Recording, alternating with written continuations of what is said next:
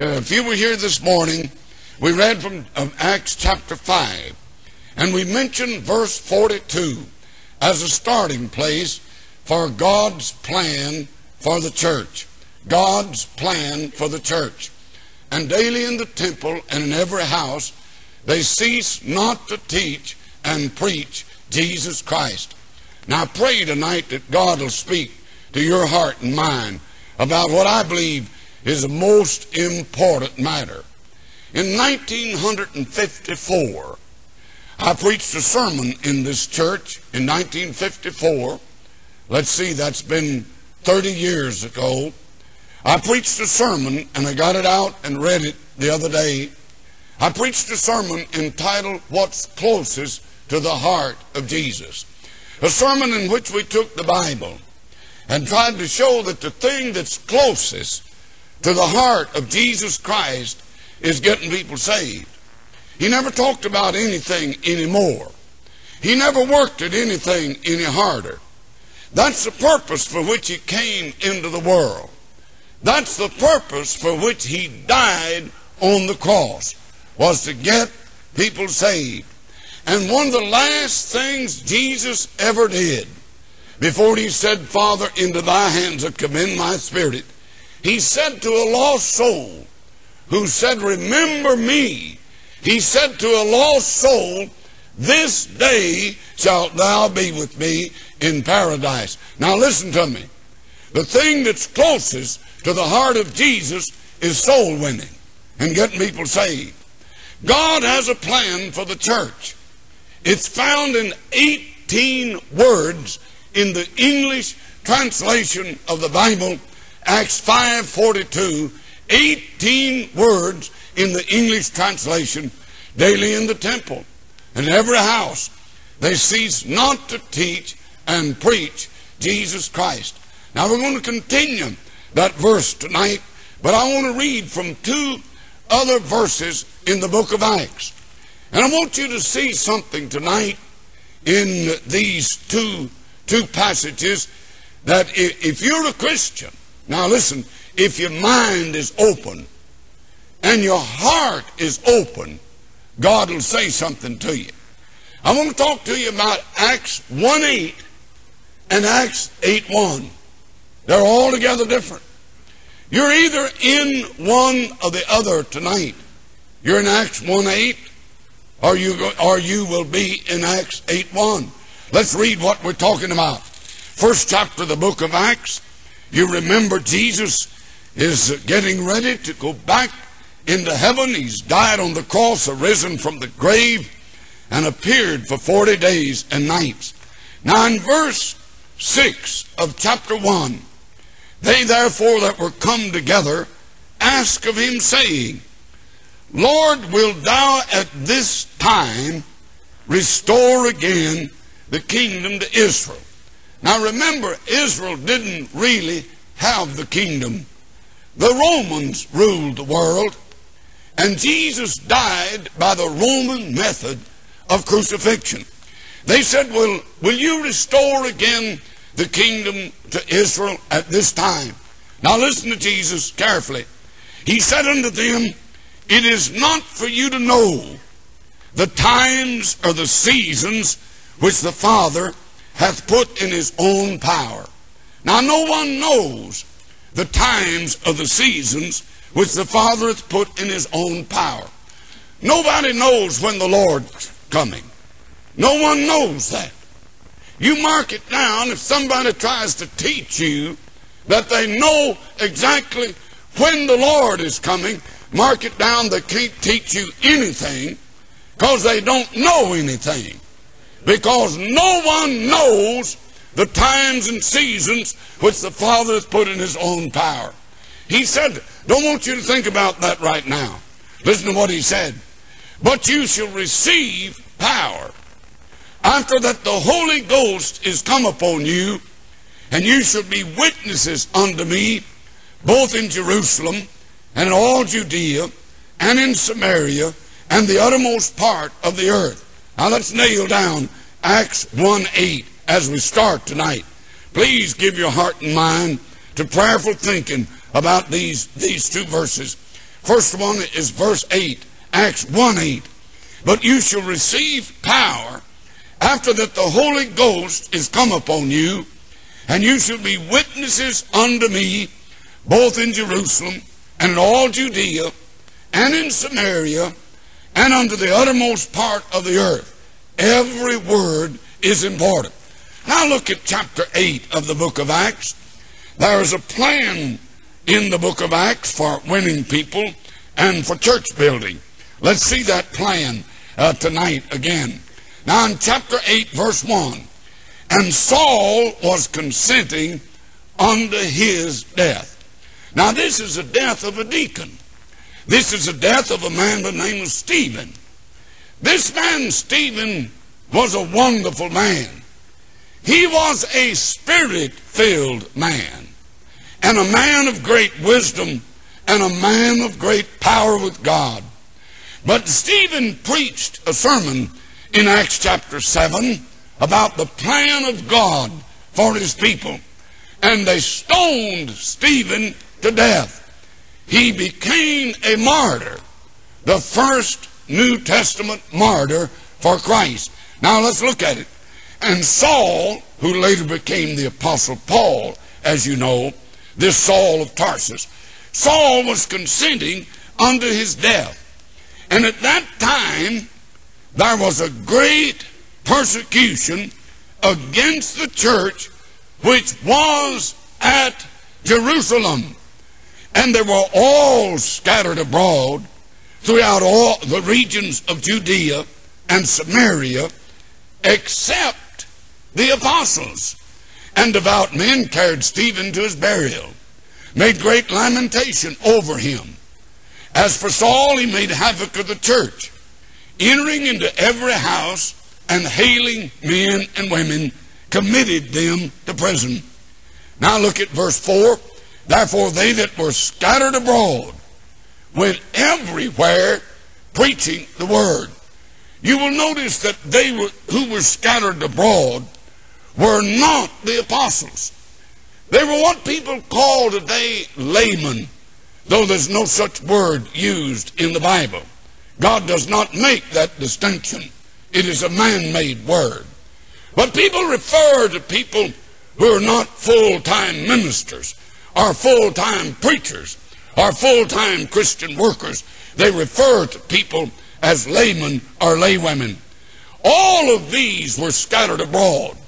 The Christians of Jerusalem were literally persecuted out of the city, all except the apostles, and the Bible says they went everywhere preaching the word.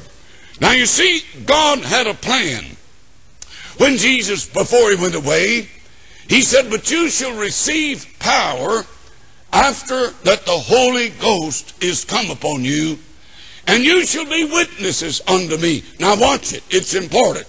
You shall be witnesses unto me both in Jerusalem, that's the city, in Judea, that is the region in which the city is located, and in Samaria, that is the adjoining state or region, and to the uttermost parts of the earth. He said, you shall receive power after that the Holy Ghost is come upon you, and you shall start here in Jerusalem. But you shall not stop here in Jerusalem. You shall start in Jerusalem, but then will go to all Judea, then go to the adjoining state or region, which is Samaria.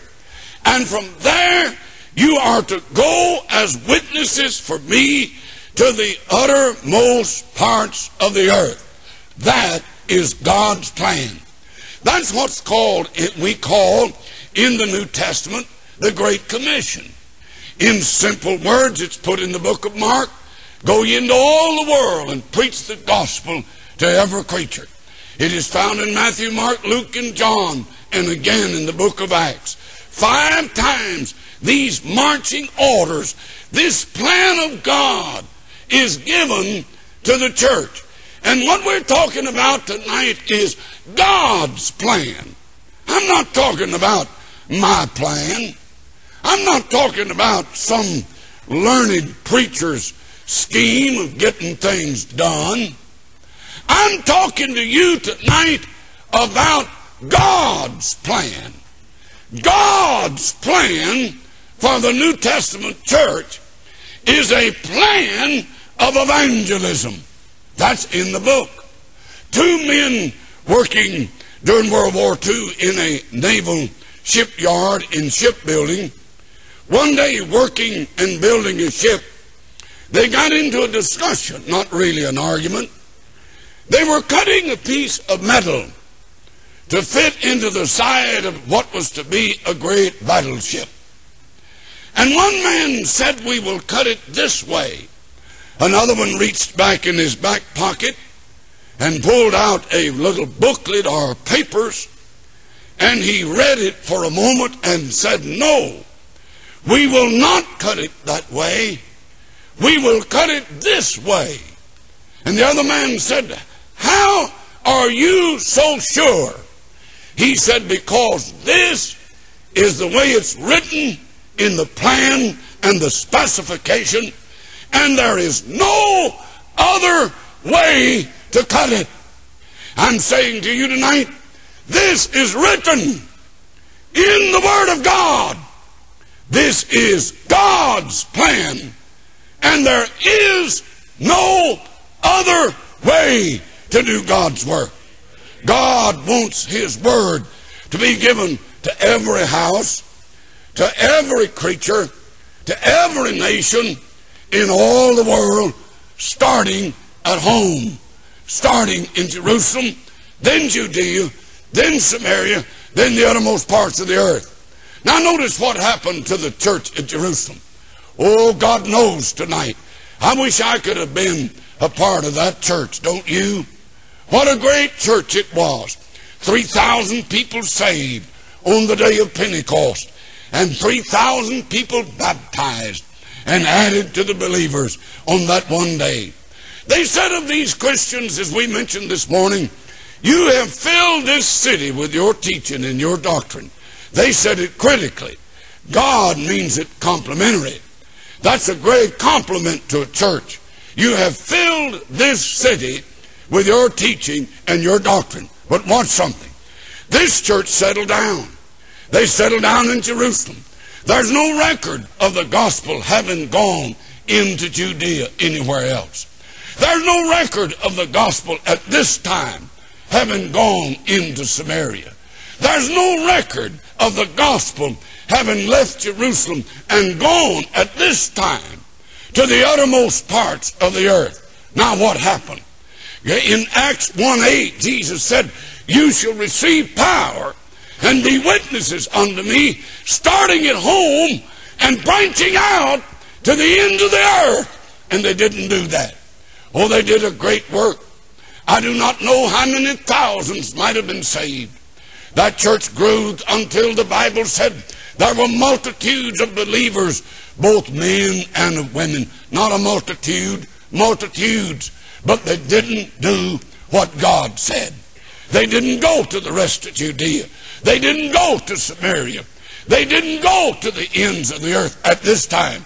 What did God do? One day, God let persecution come. There's one of the greatest men that ever lived. There's a gate in the walls of the city of Jerusalem tonight that's named Stephen's Gate. It is a gate that which we believe they drug this deacon outside the gate as if unfit to die in the city, and stoned this good man to death. There was a young man raised up, brilliant, egotistical, bigoted, brilliant, educated young rabbi that hated Christians and hated the church and hated Jesus Christ. He was a Jew. He knew the law, but he didn't know the lawgiver. And he hated the church of Jesus. And he was putting to death the people of God. And he stood there and watched them as they stoned Stephen.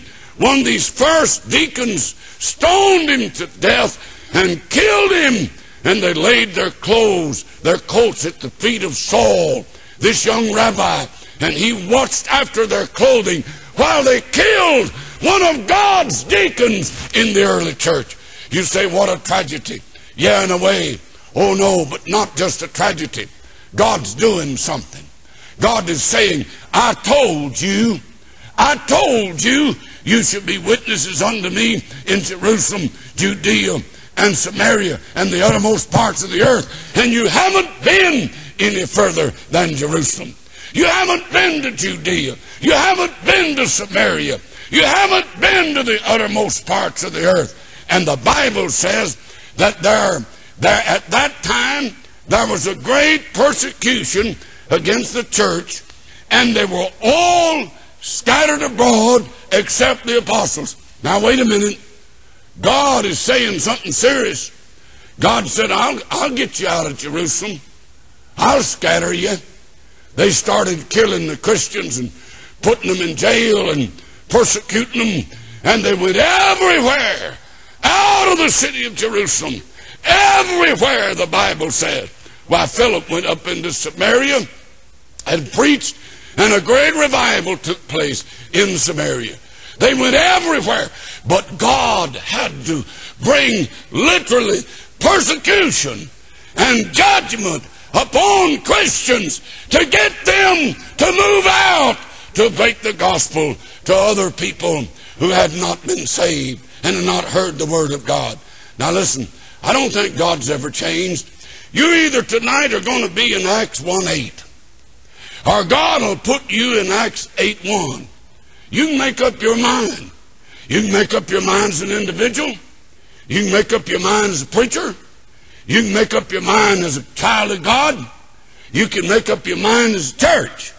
That either you tonight are going to operate in obedience to God in Acts 1:8, or God will put you in Acts 8:1, one or the other. If we will not operate in obedience in Acts 1:8, then God will bring the trials and the persecution and put us in Acts 8:1. And I'll tell you, a just and holy God knows how to get Christians to thinking about winning people to Jesus Christ. He knows how to do it. And that to me is a fearful thing. It really is. You know, it literally frightens me to think what God might have to do to get people busy to winning souls for Jesus Christ. We have departments in our Sunday school where there's a group of workers never bring a person down these aisles. We have scores of Christians in this church never bring a person down this aisle. It might be you're saying tonight, it's been so long, I don't know whether I could even do it or not. I want to tell you, if you don't live for God in 1:8, God's holy word teaches He will put you in 8:1, and God will bring pressure to bear on the life of a Christian, so you'll know you've done wrong in not winning souls.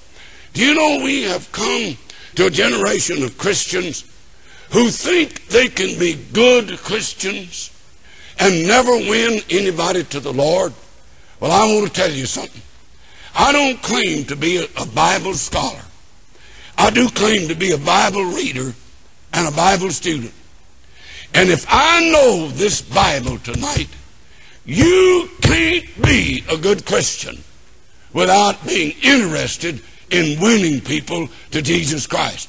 Oh, you can carry a Schofield Bible, King James Version, like I have in love with all my heart. You can carry a $60 Bible, wear a three-piece suit.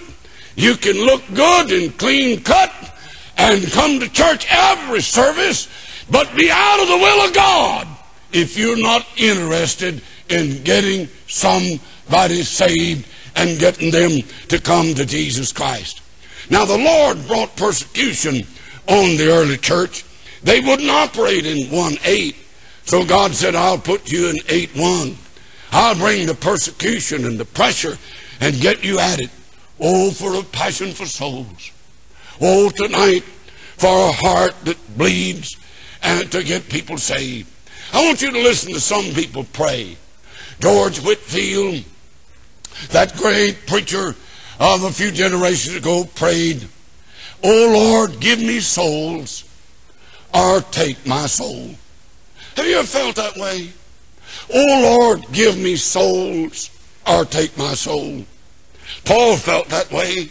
Moses felt that way.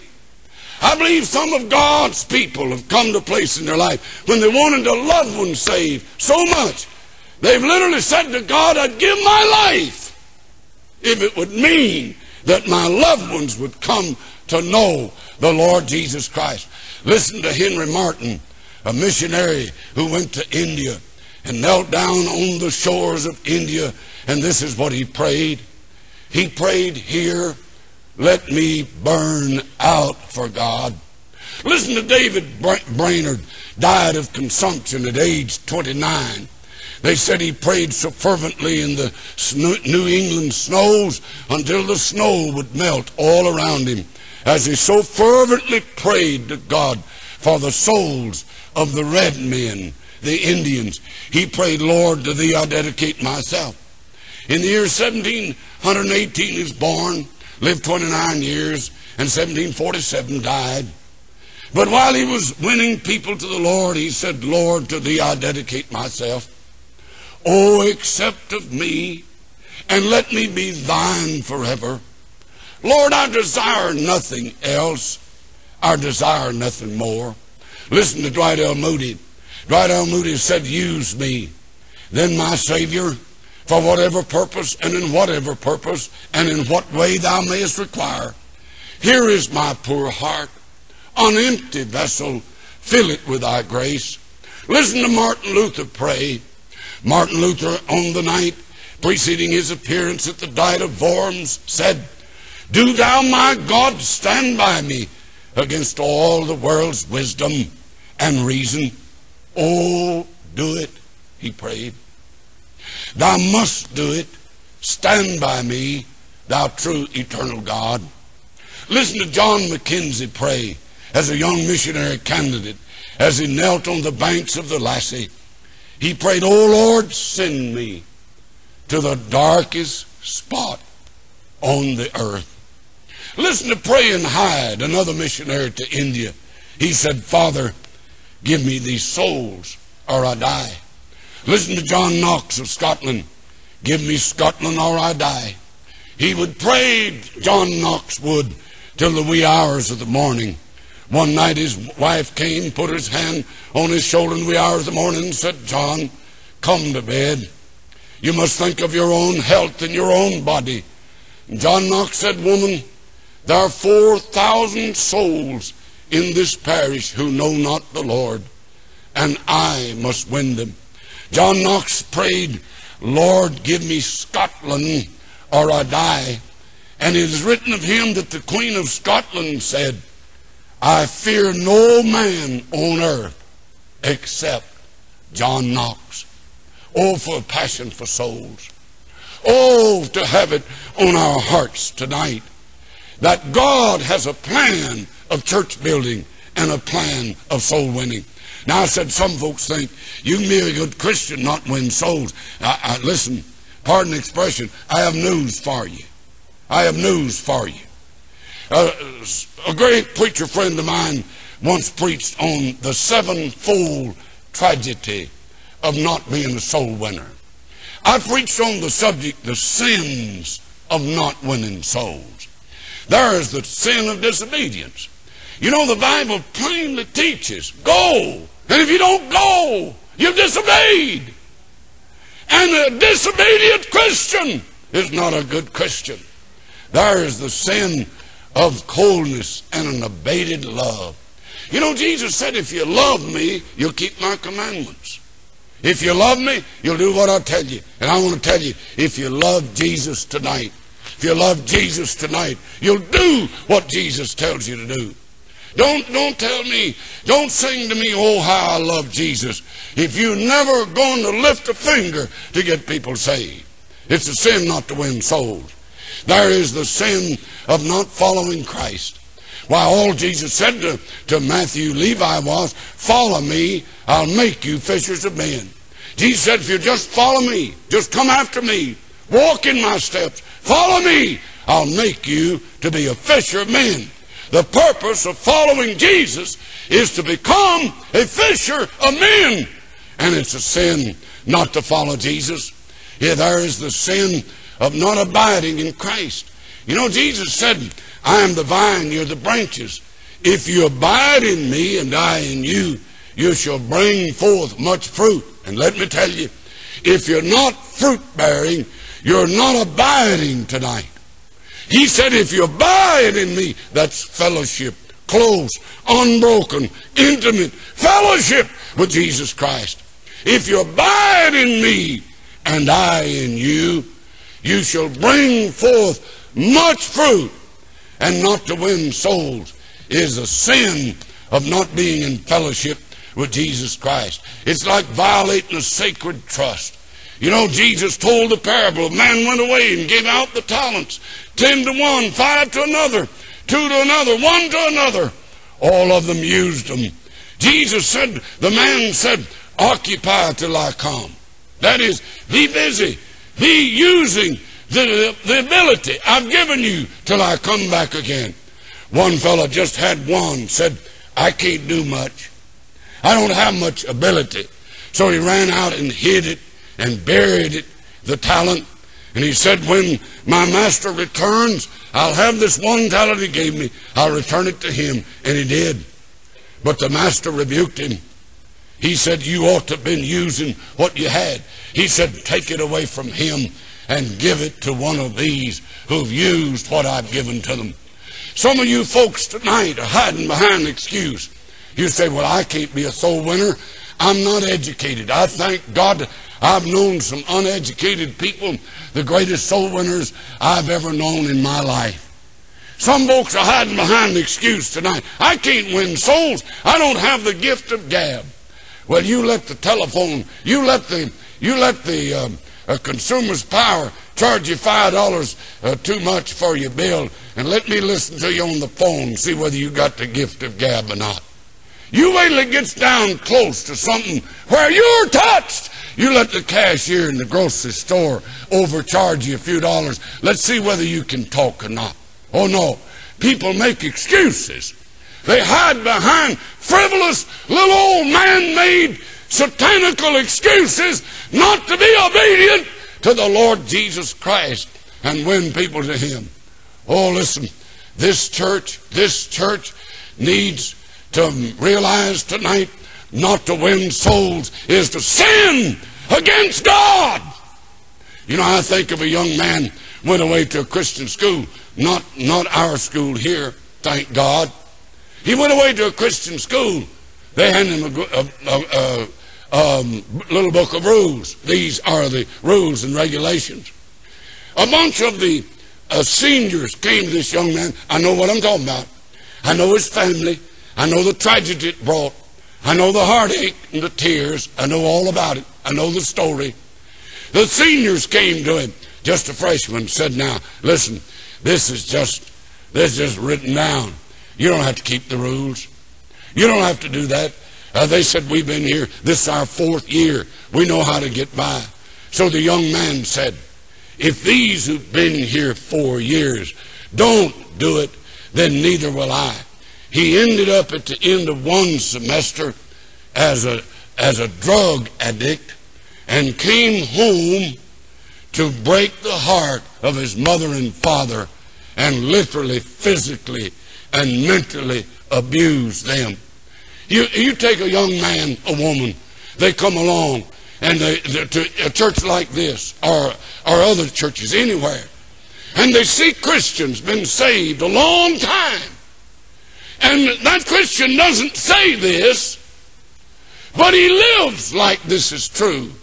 You don't have to win souls to be a good Christian. Well, I've been saved 20, 30, 40 years, and I'm not a soul winner. You don't have to be a soul winner to be a good Christian. And a young Christian says, well, if an older Christian doesn't do it, I don't have to do it. and I can be a good Christian without doing it. You see, I'm talking to you about why God let a good, wonderful man who was a soul winner, let him be stoned to death and beaten and broken. God said, I've got to break these stony hearts. And old Saul of Tarsus, who had a hand in it, saw Stephen die and heard him pray, God, lay not this sin to their charge, and heard him say, I see Jesus standing at the right hand of the Father on high, and saw a Christian die like Christians ought to die. And Saul never got over it.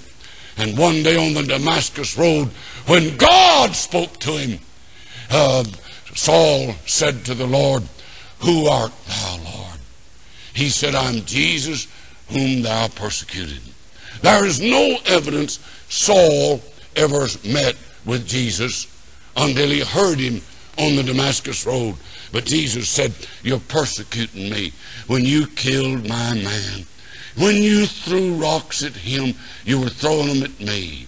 You see, God let a good man be killed to get people out to winning souls for Jesus Christ. You know, the Bible said, let him that standeth take heed lest he fall. I could name you some preachers tonight. I could name you some preachers tonight. I could name you a man used to hold what was called citywide revival meetings.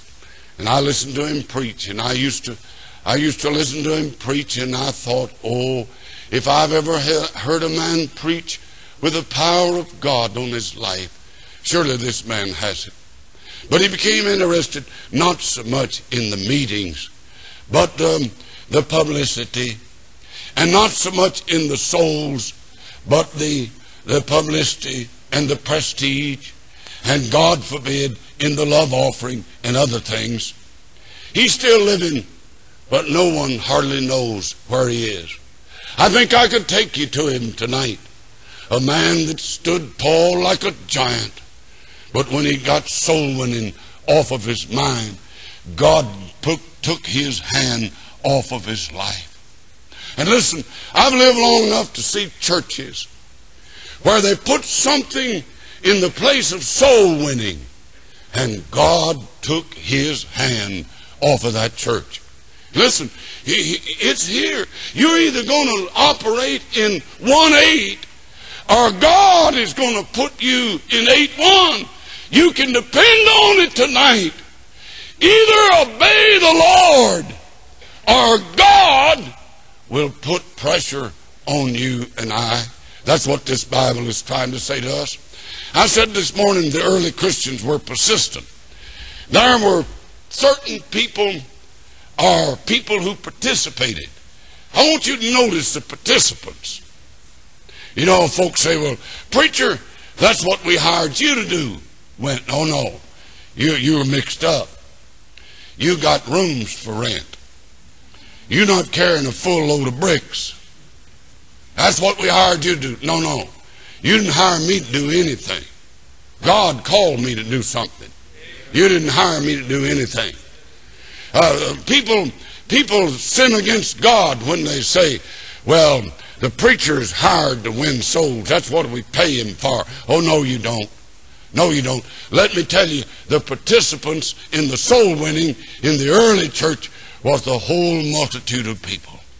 They that were scattered abroad went everywhere preaching the word, and they were all scattered abroad except the apostles. For some unknown reason, God left them in Jerusalem. But the Christians were scattered abroad and went everywhere preaching the word of God. Don't you give me that stuff. Well, I'm not a preacher. You don't expect me to win souls, do you? I'm not a preacher. Oh, no. That's not what the Bible teaches. They that were scattered abroad went everywhere preaching the gospel. That was the men and women of that church. There may be a half a dozen people in this church tonight that will remember a man saved in our church who could not read and write. And I think perhaps the deacon is here tonight who led the man to the Lord when he came forward in this church. he could not read. He could not write his own name. He was a hard-working man. And someone else had to take care of all the signing, writing, everything for him. But this man came to this church years ago, he and his wife, and he was saved. The deacon that led him to the Lord took the Bible, put it down on the floor in the little prayer room we had that time right through that door, and put it down on the floor and read him verses about how to be saved, and John 3:16, and told him about how he could believe in the Lord Jesus and God would save him from all of his sin. And a man that couldn't read and write was wonderfully saved, and oh, he wept. He was so happy that the Lord had saved him. A few days, well, maybe a few weeks after he was saved, one day he called my home. He gave me his name. He said, you know, I've been saved in the church. He said, I can't read and I can't write. But he said, I have a brother who's lost. He lives 400 miles from here. That would take him into the Upper Peninsula, 400 miles north of Pontiac. He said, my brother's lost. I want to see my brother saved. He said, I'm going this week to see my brother and to try to lead him to the Lord, and I want you to pray for me. I prayed for him. I knew he couldn't read. He couldn't take the Bible and read it to his brother and read him verses like the deacon did to him. A few days later, he called me again. He said, preacher, I want you to know that my brother was wonderfully saved, just like I was saved. And he said, I took my Bible and I put it down on the floor and I pointed to John 3:16 and told my brother, you read it. God so loved the world. He gave his only begotten Son. Whosoever believeth in him should not perish, but have everlasting life. And he said, my brother was saved. My brother now knows the Lord like I do. Listen, don't give me that old excuse. I'm too old and too feeble. I don't see well enough anymore. Don't give me that. Don't give me that excuse. I'm not fluent with words. I'm not educated. I don't have a good personality. You don't need that. You just need a heart burden where you're really concerned about what Jesus was concerned about. People that participated in this great soul-winning evangelistic effort were not just preachers. You know, there is a partnership in this thing. The Bible talks of this wonderful partnership.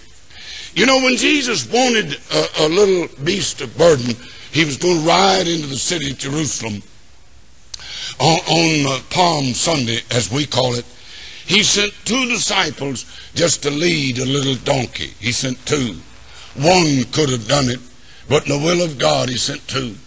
When Jesus is going to observe the Passover supper and institute what we call the Lord's Supper, he sent 2 disciples to make the preparation for the room and to get it ready.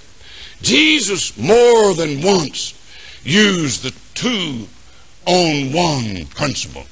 In the 10th chapter of the book of Luke, he appointed 70, but notice now, he sent them out in 35 couples. He appointed 70, and they went out 2 by 2. I know one person can win somebody to the Lord. But God's plan, in a sense, is 2 people going out like we beg people to do. I mean, literally plead and beg people to do 2 by 2. Go out 2 together. And there's a great verse in the book of Ecclesiastes, chapter 4 and verse 9. 2 are better than 1. Now God said it. 2 are better than 1, for they have a good reward for their labor. I think of the Salvation Army and how it was started.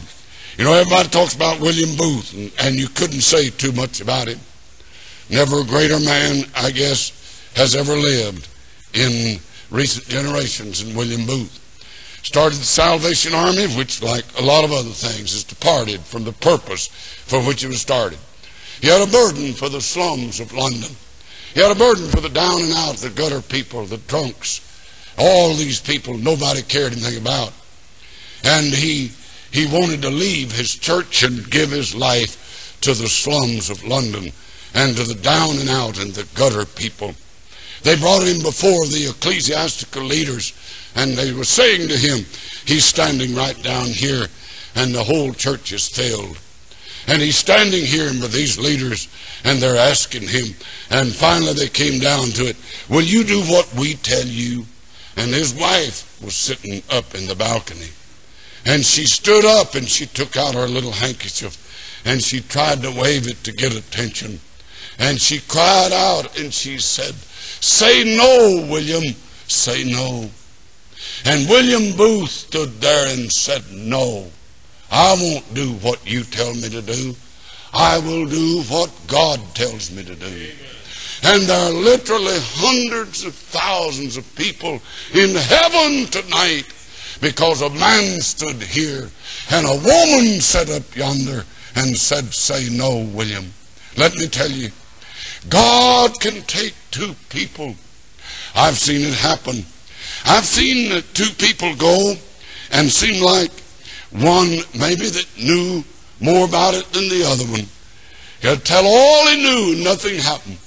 Then a word or two from the other, and somebody trusted the Lord. Two are better than one.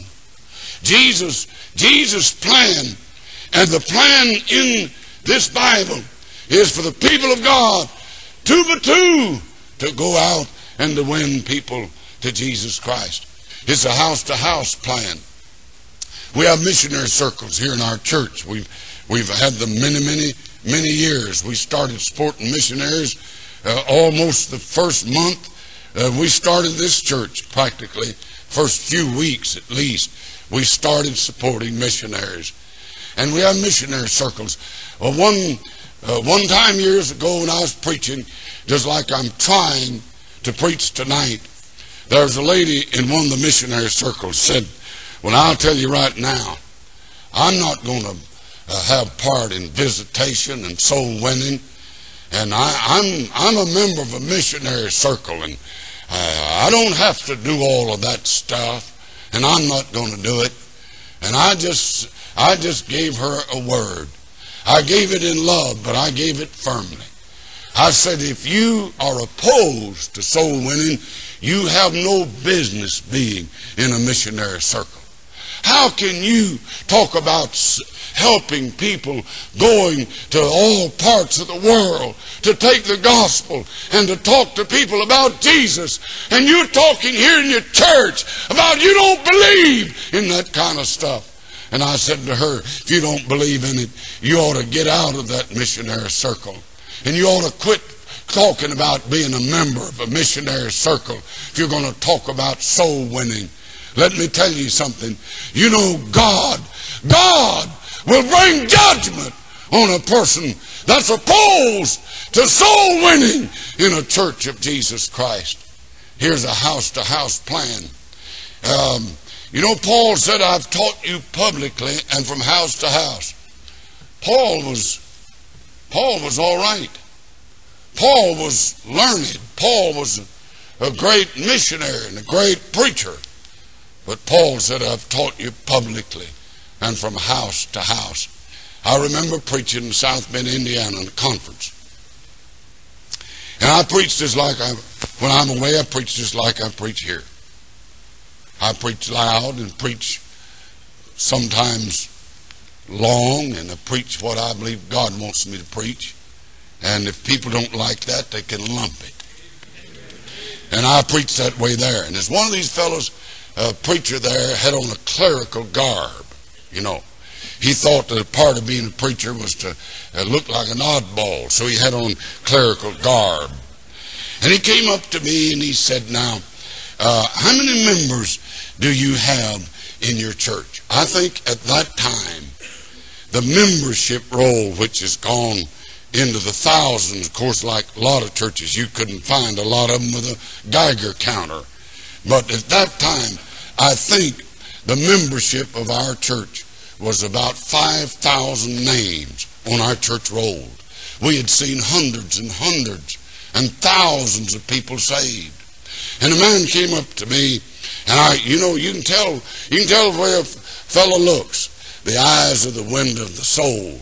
You can just tell what's on a man's soul by the way he looks. And that little glint in his eye, and that little smirk on his face. And I started to tell you what I felt like doing, but that would tarnish my beautiful image, and I don't want to do that. But he pranced up to me and he said, you have a visitation program? I preached about it. I said, yes. And you have these people come forward? Yes. And they're baptized? Yes. He said, have you ever read such and such a book? Not this book, but some books he asked me if I'd read. And I've read lots of books at that time. But I had not read the first one he asked me. I said, no, never read it. He said, well, that's by Dr. So-and-so. You've never read it? No. He said, well, have you ever read by Dr. So-and-so? I forget, Flavius, Fluffy Head, whatever his name was.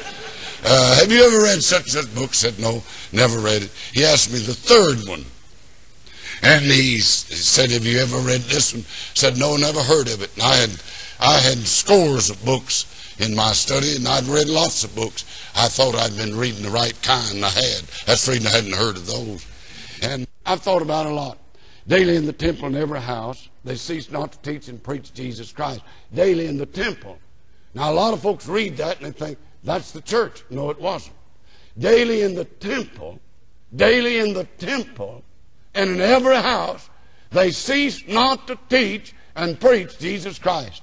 A lot of folks say, yes, that was the building where the church met. No, this church didn't have a building. Never did have a building. This church didn't. It's not talking about a church building. The temple was the temple where sacrifices were made and rituals were observed before the Lord ever came according to the law of the Bible. Now Jesus has come. The law has been fulfilled in Him. There is no need for lamb's blood to be shed. The Lamb of God has already come and died and arisen and gone back into the presence of God. But people were in that temple by the thousands. They came and brought their little turtle doves, the poorest people did, and sacrificed them. And they brought their lambs and their goats. And they came and they were going back and forth. In fact, some of these backslidden religious leaders that set up money-changing tables, Jesus in His day had to drive all that out. But the temple area was filled every day. People going and coming. Religious people, but lost people. These Christians said, my, what a place to win people to the Lord. Daily in the temple. Yeah, that temple dedicated to the Old Testament ritual, where 1,000 people coming and going. That's where Peter and John one day went up to the temple to hour of prayer. There sat a man there, been sitting there for years. He was 40 years old, never had anyone ever helped him. He lifted up a little tin cup and said, give me some money. Peter said, silver and gold have I none, but such as I have give I thee. In the name of Jesus of Nazareth, rise up and walk. And he took him by the hand, and immediately he leaped, and his ankle bones received strength, and he rejoiced in the Lord. Let me tell you, people said, oh, there are thousands of people out there. Now, I'll tell you something. Sinners are not going to beat these doors down and come in here and say, Brother Tom, will these people, will you Sunday school teachers and you board members and church leaders, will you tell me how to be saved? They're not going to do that. They're not. God never told a sinner to go to church. Won't ever find it in the Bible. God never commanded a sinner to go to church. But God commanded a church to go to sinners. That's God's plan. God's plan is for me and you to win them. And let me tell you, if you tonight are not interested in getting people saved, you are not right with God. That's according to the Bible. I'm not condemning you. I'm not sitting in judgment on you. I'm just saying to you, this Bible teaches you can't be a good Christian and violate His Word and not abide in Him and not do what He said do and not keep His commandments, you can't be that way and be a good Christian. God has a plan to get people saved. Daily in the temple and every house they cease not to teach and preach Jesus Christ. I thought today of a young man. He's doing wonderful work for the Lord. He's a pastor now, and he came here years ago to go to school. He hadn't been here but a few days till came right down here to close the service. And he said, I haven't been saved too long. And he was weeping, and he said, I left an unsaved mother, an unsaved sister, and I believe one other member of the family unsaved. He said, it's the only thing that I wondered about leaving, coming these hundreds of miles. He came from way out east, coming hundreds of miles here to go to school. He said, I left my unsaved loved ones. I said to them, you came in the will of God. He said, yeah, I believe I did. I said, God, if you are in the will of God and you want your loved ones saved, you'll see them saved. You do God's will. You win somebody here in Pontiac. Listen, he and his little old wife set out to win people, and they won them. One day they're sitting about the third row back there. I saw this young man and his wife, and he had two little bitty girls, babies. I saw them sitting there, and I saw a lady, looked like she might be his mother, and another young lady, and one other person, I just forget. I think maybe it might have been a young man. I saw them all sitting nearly a row filled. And when the invitation was given, I saw him get up and speak to his mom, and she started to come, and the others started to come, and they all came, and he and his wife came. And he wept that night with joy, and he said, it happened just like he said. We've been trying to win people here. This is my mom, he said. And oh, what joy he had when he said, my mom has come to give her heart to Jesus, and this is my sister. And I think the other one was his brother, if I remember. I remember a lady one time years ago came at the close of a service. God was dealing with people's hearts and dealt with hers. She was a wonderful Christian woman and mother. And she came and she was weeping. She said, preacher, I have a son in the Navy. He's stationed at Norfolk, Virginia. And my son is lost. And I've called him on the phone. I write him letters. I send him tracts. But I can't get my son saved. And she said, he's in the service. She said, oh, if my boy were to get killed, and if my boy were to die and didn't know the Lord, I don't think I could stand it. She said, I've tried to win him, but he's in Norfolk, Virginia. I said to that lady, stand right in front of this church, right down here. I said, lady, let me suggest to you, there's some mothers in Pontiac that can't win their sons. You win somebody's son to the Lord. One Sunday, 3 or 4 weeks, as I remember, might have been 2, it might have been 6, but 3 or 4 weeks or so, I saw that woman coming down with her hand on the arm of a young man about 19 or 20. She brought him down and she introduced him and said, I brought him here and he's come to be saved, and he was saved. It was about another 6 weeks or so till one day during the invitation, here she comes, and she was weeping. And let me tell you something. God puts a premium on tears. She was weeping. That's the thing that's wrong with a lot of people tonight. You haven't cried enough about it. I thought when my granddaughter was singing this morning, and she broke down and she couldn't sing the song, and she wept, I said, thank you, God, for the tears. They mean more than the song anyway. This woman came back and with tears again, and she said, my son called me and said, Mother, somebody out here in Norfolk came and took me to church, and I heard the gospel, and I've been saved. And she said, Preacher, it worked just like you said. I'm talking to some people tonight with an unsaved loved one. I had one. He went to heaven. He weighed less than 100 pounds when he died and was nearly 94 years of age. He was my father. For 25 years I preached, and I couldn't win him until God broke my heart. When God broke my heart to where I couldn't sleep, and food and water meant nothing to me, 3 days later, I stood in his yard in Houston, Texas, and he wept like a baby and trusted the Lord, and he's in heaven tonight. Let me tell you, I believe if you'll do what God wants you to do, you'll not only see a lot of people saved, you'll see your own loved ones saved. Shall we pray? Oh, Father, tonight, I do pray that I will speak to hearts, all of our hearts.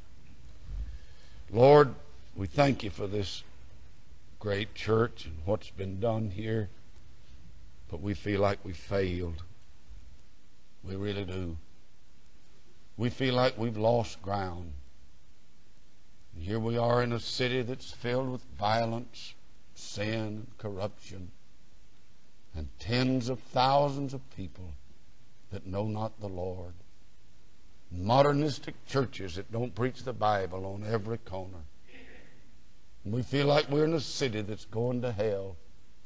And Lord, we just pray tonight Thou will speak to our hearts.